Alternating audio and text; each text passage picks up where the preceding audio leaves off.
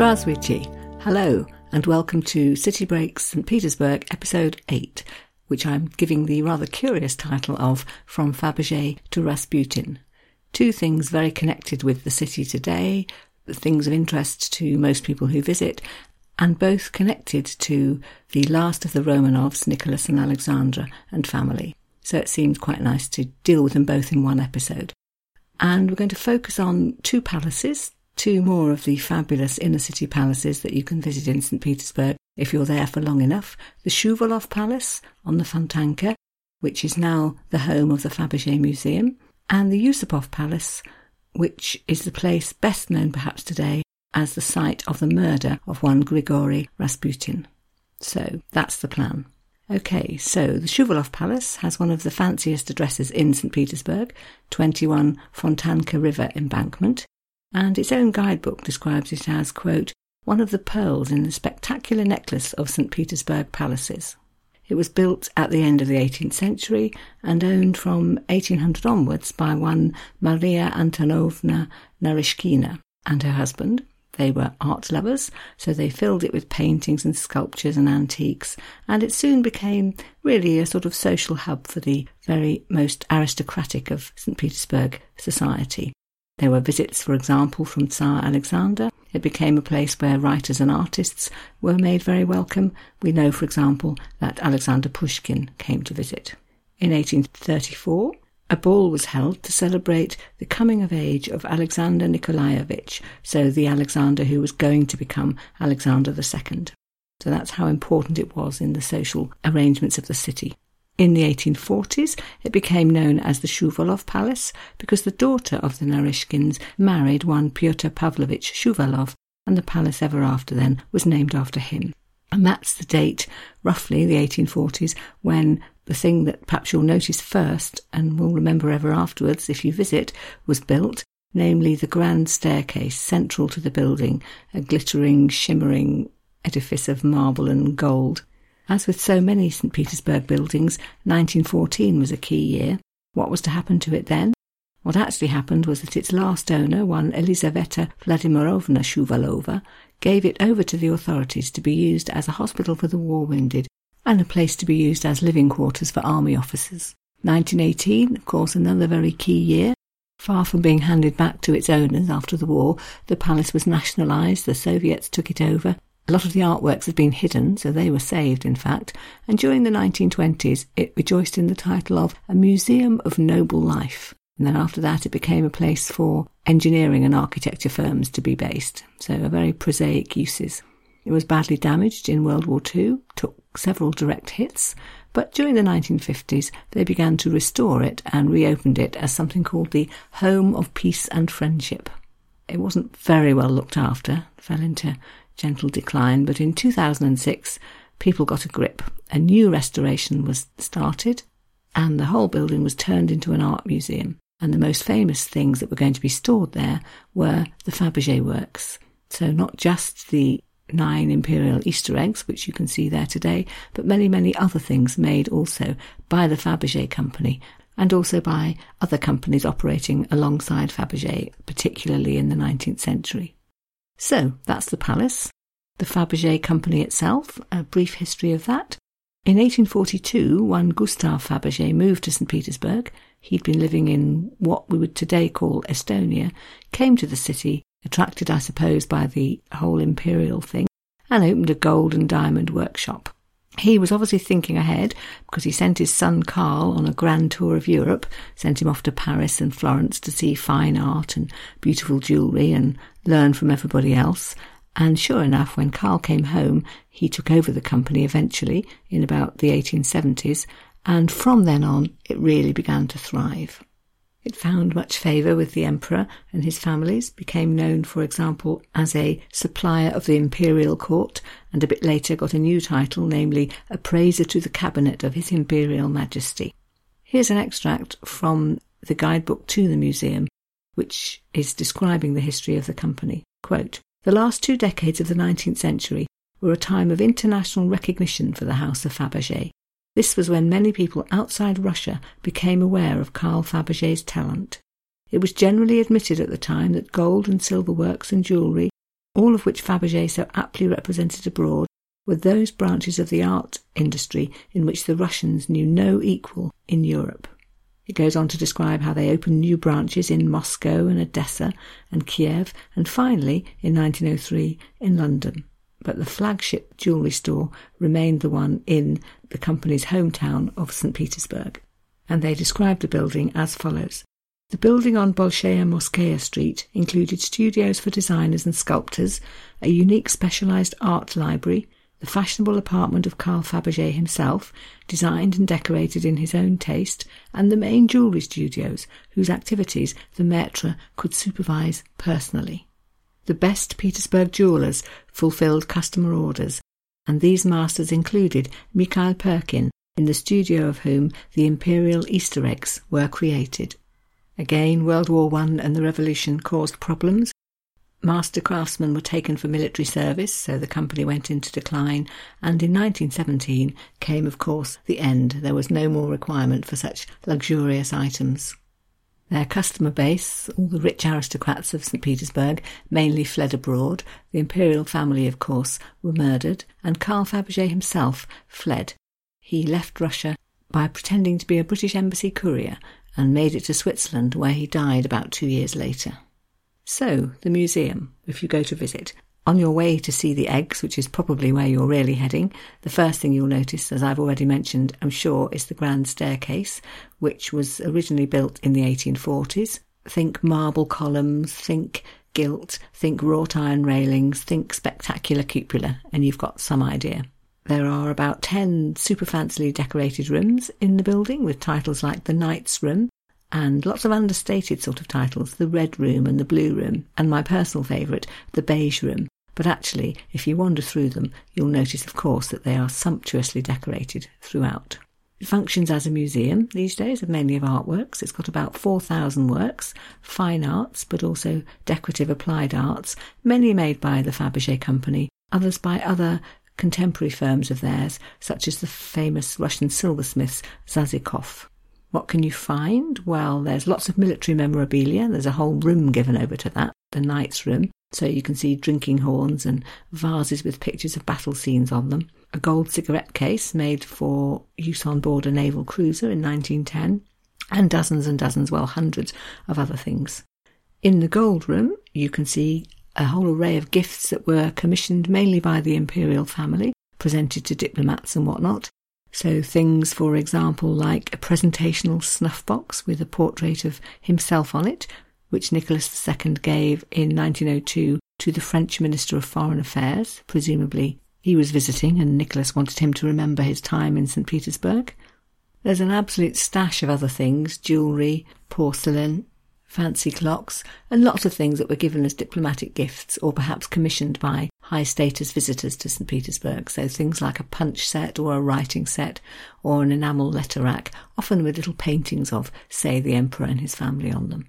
But the thing you surely come to see are the eggs. So for that you need to seek out the Blue Room, in which you will find, all in separate display cases, no fewer than 14 Fabergé eggs, including 9 of the famous imperial Easter eggs, which the emperors Alexander III and Nicholas II commissioned as Easter presents. I think there were about 50 in total. They gave them mainly to their wives or to their mothers. And in there you can see the very first Easter egg of the collection, known as the hen egg, given at Easter 1885, and the one which really started the tradition, where a new egg was designed every year. Talks would begin just after Easter. The whole thing would take the full year in consultation with the Tsar, and it would be personally delivered to him by Carl Fabergé himself at the beginning of Holy Week, so he could pass it on to the lucky recipient. So the hen egg was ordered by Alexander III as a gift for his wife, Tsarina Maria Fyodorovna. He'd been round the Fabergé works, he'd been very impressed at something called the All-Russian Art and Industrial Exhibition, which was actually in Moscow, and he decided that they could do something for him. So this first egg was designed with 3 parts, and it started the tradition that there would always be a surprise inside. This one was actually an actual egg, or rather a depiction of, with a white enamel shell, and a polished gold yolk inside, which opens up to reveal a little hen made of something called mosaic gold, so different colours of gold forming all the different feathers. And inside that there was a pendant in the shape of a miniature imperial crown. So think Kinder Egg, really. Open up and you keep finding new things inside, ever smaller treats. It was very well received, although apparently Tsar Alexander hadn't been sure that it would be. The guidebook tells us that, quote, the Tsar was nervous about whether or not the surprise would please its future owner. But the Empress liked the egg so much that Fabergé was made a court supplier, and from that year on, an imperial egg was ordered every year for the next 32 years. One of the other 9 eggs in the collection was also one that Alexander chose for Maria Fyodorovna, this one from Easter 1894, which was particularly poignant because that was the year that he died. In October that year, he died, and then, of course, she kept it as the last present, or the last Easter present, that he'd given her. And that one was a Renaissance Easter egg jewellery box, cut from agate with golden lattice framework interspersed with diamonds and rubies. So beautiful. Although it was the last Easter egg she received from her husband, it wasn't the last one overall that she received, because her son, Tsar Nicholas II, also used to have eggs made for her at Easter. So you can see, for example, one that he gave her in 1900, known as the Easter egg clock, a gold, diamond and pearl number, out of which springs a surprise golden cockerel, which actually crows and actually flaps its wings and then disappears. Some of the other eggs are ones which Nicholas bought for his own wife, Alexandra. So, for example, the one from 1898, the Lilies of the Valley Easter egg. In fact, that one I find is rather poignant when you see it, because it manages to combine being a completely over-the-top fancy piece of jewellery with being a rather sweet family memento given by Nicholas to his wife at the time when 2 of their 4 daughters had been born, and they're included in the gift. So I'll read you the description of that from the museum's guidebook. The Lilies of the Valley Easter egg is made in an Art Nouveau style, decorated with pearls, diamonds, and the favourite flowers of Alexandra Fyodorovna, lilies of the valley, symbolising purity.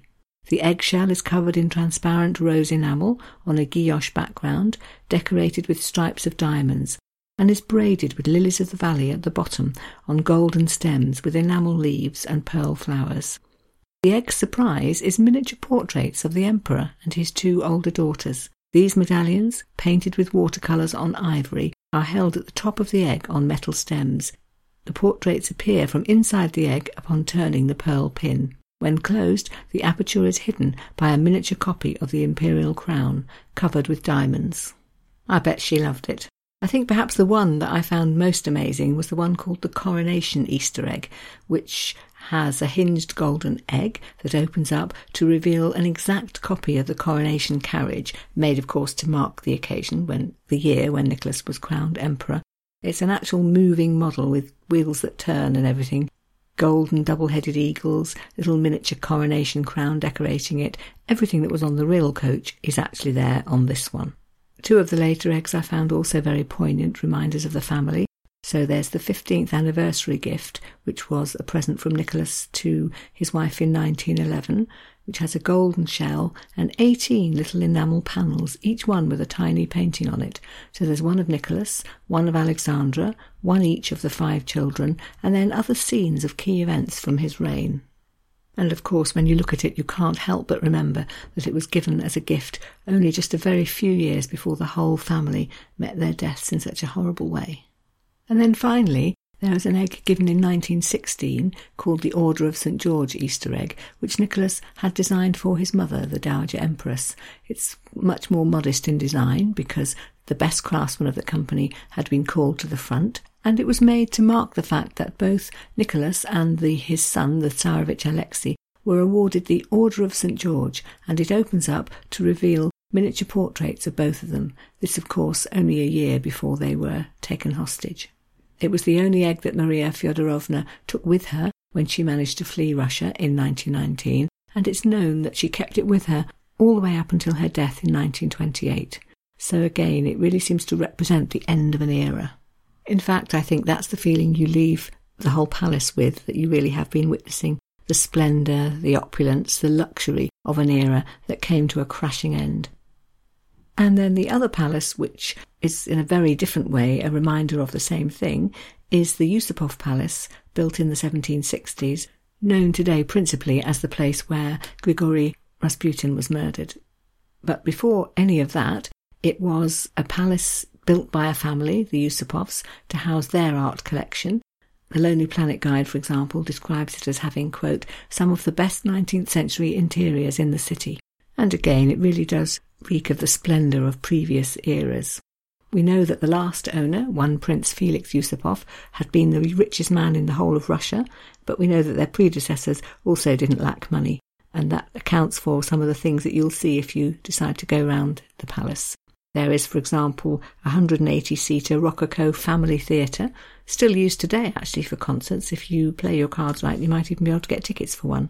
There's a ballroom, there's a banquet hall, there's a Turkish study and a Moorish drawing room. That's the one that attracts the most attention from visitors actually. It's a glorious Islamic-style tiled room with fountains and Islamic art all around, thought to have been built possibly to reflect the family's Tatar heritage, or maybe just because Islamic art was in vogue in the days when it was created.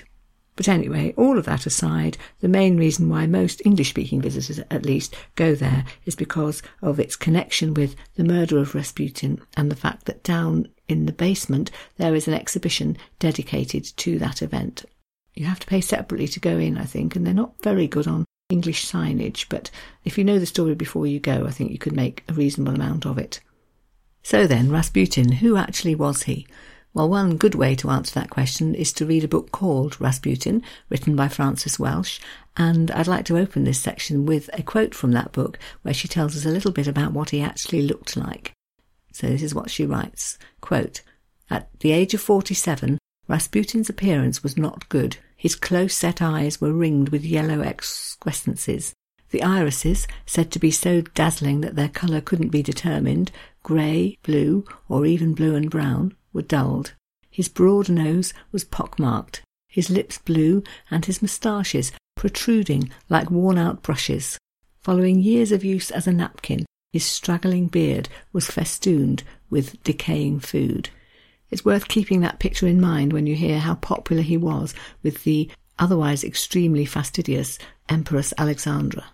Rasputin didn't come from St. Petersburg, he hailed from very far away, but in his village he had already been said to have mystical gifts. It was said, for example, that the family cows produced more milk if he was nearby, and people said that he was able to predict when a stranger was on the way, and an hour after he'd made an announcement that someone was coming, a traveller would appear in the distance, so people thought that he really had supernatural powers. At the same time, he was known to be hopeless with money, always on the breadline, selling, in fact, sometimes the family bread to get money to buy alcohol. And the one thing that people did seem to always notice about him was this thing about his eyes, so Frances Welch describes it as follows, quote, it was widely acknowledged that the man of God's eyes were mesmeric, and that he could expand and contract his pupils at will. When he arrived in St. Petersburg, he seemed to manage to keep going this idea that he had mystical powers. There was a report in a newspaper, for example, to say that he was able to, quote, blow into a handful of earth and turn it into a magnificent rose tree. And the talk was that he could restore sight to the blind and make the paralysed walk again. His friend Iliodor once wrote that he, quote, visits bathing establishments and brings holy word to those who bathe. They are morally cleansed. So before long, he starts having a connection with the Empress and the Emperor.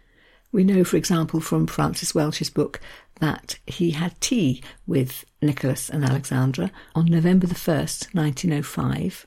It was held out at Peterhof on a sunny afternoon, and we're told that, quote, Brother Grigory was immediately relaxed, addressing the imperial couple as Batushka and Matushka, little father and little mother. He would soon refer to them even more simply as Papa and Mama.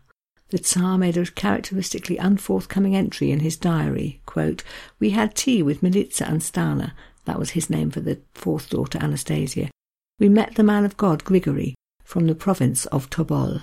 She goes on to tell us that he quickly followed up the connection and invited himself to tea a second time. He apparently wrote to the Tsar saying the reason for his second visit was that he wanted to bring them a particular icon of, quote, the righteous St. Simon.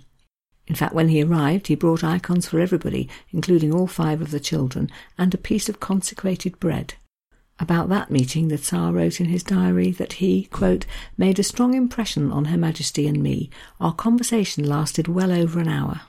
Francis Welsh then goes on to explain how it was that he managed to persuade particularly Alexandra that he would be able to help with the terrible problem of Alexis' haemophilia. So she writes, for example, of an occasion when, quote, Alexis was aged 3 when he was first healed by Rasputin. He had fallen in the grounds of the palace, had hurt his leg and face so badly that it was swollen and his eyes were closed. He'd been ill for 3 days before the man of God was summoned and appeared in his bedroom. After several minutes of silent prayer, the boy smiled and his mother cried with joy. She recounts other instances. For example, this one, quote, on another occasion, it was said, Rasputin was talking to the Tsarina about Providence when he suddenly interrupted himself, shouting, He's in the blue room.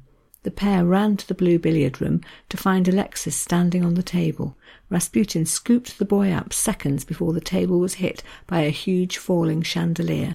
Of such stuff are legends created. We know that Rasputin's visits became very common. We also know that the imperial family often didn't particularly tell everybody that he was coming, that the meetings were often held in private.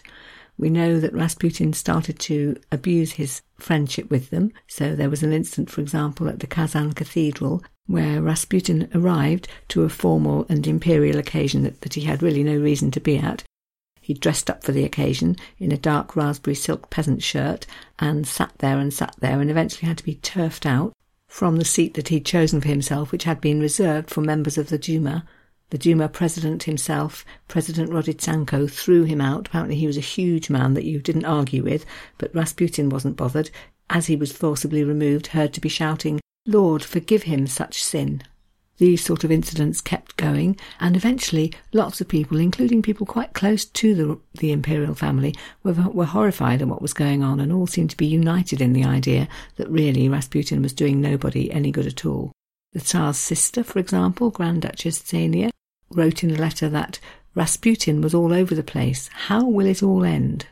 One of Alexandra's friends, the mother, in fact, of Felix Yusupov, went to the palace to beg Alexandra to give up on Rasputin and was apparently sent out with the words, I hope we never meet again. The Tsarina was willing to abandon her friends if they'd spoke against Rasputin. The Dowager Empress herself was against him, writing, for example, she, meaning her daughter-in-law, is bringing about her own downfall and that of the dynasty. She deeply believes in that dubious individual. But Nicholas and Alexandra continued to call him our friend, to invite him to the palace and to take note of what he said. There's some evidence that Nicholas perhaps believed some of the warnings he was given, but that he used to wring his hands and say, there's nothing I can do, because he knew that for his wife, the hope that Rasputin might be able to heal their son was just too great and she just couldn't give up on him. But at the same time, we know that some of Rasputin's other behaviour was certainly what you might call less than impressive. So we have, for example, a British diplomat, one Robert Bruce Lockyer, writing the following. As we watched the music hall performances in the main hall, there was a violent fracas in one of the private rooms, wild shrieks of a woman, a man's curses, broken glass, and the banging of doors. This turned out to be Rasputin, who was drunk and quite lecherous, making such a nuisance of himself that eventually the police had to be called, and he was taken away at 2:00 in the morning. The ordinary people as well began to fear that the connection between Rasputin and the imperial family was a bad thing. In 1915 in Moscow there were riots calling for the Tsar's abdication and saying that Alexandra should be sent to a convent and Rasputin should be hanged. There were all sorts of terrible rumours, that he'd slept with the Tsarina, for example, that the Tsar used to take off Rasputin's boots for him and wash his feet. Even school children joined in, making up lewd songs about his antics. And when challenged, Rasputin actually sometimes used to say something which I think is very revealing. Accused of all sorts of terrible things, he would reply that, quote, nobody fouls where they eat. So almost a recognition that he was getting a lot out of his connection with the imperial family, and so for that reason alone he would behave himself when he was with them, even though there seemed to be much evidence to the contrary. The culmination of all of this, and the reaction to the total obstinacy of particularly the Empress refusing to listen to any bad word about her friend, was that some of the aristocracy decided to take matters into their own hands, and in fact not to mess about, but simply to have him murdered. In fact, in the end, they decided they would do it themselves. So they came up with a plan, which was they would invite him to the Yusupov Palace for an evening of cards and music, and that they would provide refreshments, and that they would sprinkle cyanide into the wine glasses, which would poison him, and that would solve the problem. We actually have something written by Prince Yusupov himself, telling how he felt on the evening, in which he said that, quote, "The prospect of inviting a man to my house with the intention of killing him horrified me. I could not contemplate without a shudder the part which I would be called upon to play, that of a host encompassing the death of his guest." But he did manage to overcome his own objections and put the plan into action. So he went out to fetch Rasputin, brought him back to the house, where we know that he ate cakes and drank from the poisoned glasses and continued to listen to the music, and that not much else happened at all. And eventually, when they got fed up of waiting, it was decided by Prince Yusupov and his two accomplices that they would have to take matters into their own hands and just shoot Rasputin, which they duly did. But a few minutes later, going to check on the body, they were horrified to see that he was still moving and was in fact still alive. Yusupov describes the feeling he had when looking at him as follows, quote, "It seemed that the devil himself, incarnate in this muzik," which means peasant, "was holding me in vice-like fingers, never to let me go." Mayhem ensued. Rasputin got up and tried to run away. People were heard shouting, "He's alive, he's getting away." And Rasputin apparently remonstrated with the man who tried to kill him by shouting, "Felix, Felix, I will tell the Tsarina everything." So much noise was made that in fact somebody else called the police, and they had to think quickly. So they went down to the yard where they shot a dog in the snowy courtyard so that they could leave some excuse as to where all the blood had come from, and they dragged Rasputin out into a coach and drove him down to the Petrovsky Bridge, their intention being to throw him over into the icy waters and have him drown. This, in fact, is what happened, and so the news came out the following day that Rasputin really was dead. The children's tutor, Pierre Gilliard, wrote in his account that Alexandra was horrified and that, quote, "Her agonized features betrayed how terribly she was suffering. They had killed the only person who could save her child." Her older daughter, Olga, wrote that, quote, "I know he did much harm, but why did they have to treat him so cruelly? It does seem to be a feature of the story that whatever anybody else thought of Rasputin, he really did manage to make the family, particularly the mother and the daughters at least, feel really fond of him." An extract from the Tsar's diary about the funeral itself reads like this. "At 9 o'clock we went to the field, where we were present at a sad scene, the coffin with the body of the unforgettable Grigory, killed on the night of the 17th by monsters in the Yusupov Palace. The family went into deep mourning. That Christmas, for example, there were no presents for anybody, and the Tsarina was reported to have wept for hours. The Tsar's reaction was that he exiled Yusupov and the other accomplices, saying that, quote, "No one has the right to commit murder." And this relationship, which seemed to make no sense to anybody else really, is summarised at the end of Frances Welch's book on Rasputin, when she describes how the Rasputin connection was evident even 100 years later when the bodies of the long-dead imperial family were found. This is what she writes. "When the imperial family's assassins stripped their victims, they found amulets around the necks of the Tsarina and the 4 young Grand Duchesses, containing miniature portraits of Rasputin. After Rasputin's death, the Tsarina had dreamt that Brother Grigory was looking down from heaven, blessing Russia. He died for us, she insisted. On December the 21st, 1916, she had written him a farewell letter. My dear martyr, give me thy blessing, that it may follow me always on the sad and dreary path I have to follow here below. And remember us from on high, with your holy prayers. Alexandra." The letter was buried with him, along with a small bouquet of flowers. It was placed on his chest alongside the icon the Tsarina had sent him on that snowy afternoon of his final day on earth. So there you have it, an episode on 2 very different connections made by the Romanov family. The splendour and luxury of their connection with the Fabergé company, and the much more difficult to understand bewildering tale of their affection for the religious martyr stroke conman, take your pick depending on your point of view. That was Grigory Rasputin. Okay, so the next episode then is a good time, I think, to move on to the revolutions which beset Russia, not just in 1917, which of course is how the story ended, but before that, certainly during the 19th century and actually earlier still, the story of the tension between the excess and splendour of the wealthy and powerful in Russia versus the harsh lives and the deprivation suffered by the ordinary people goes much further back than 1917.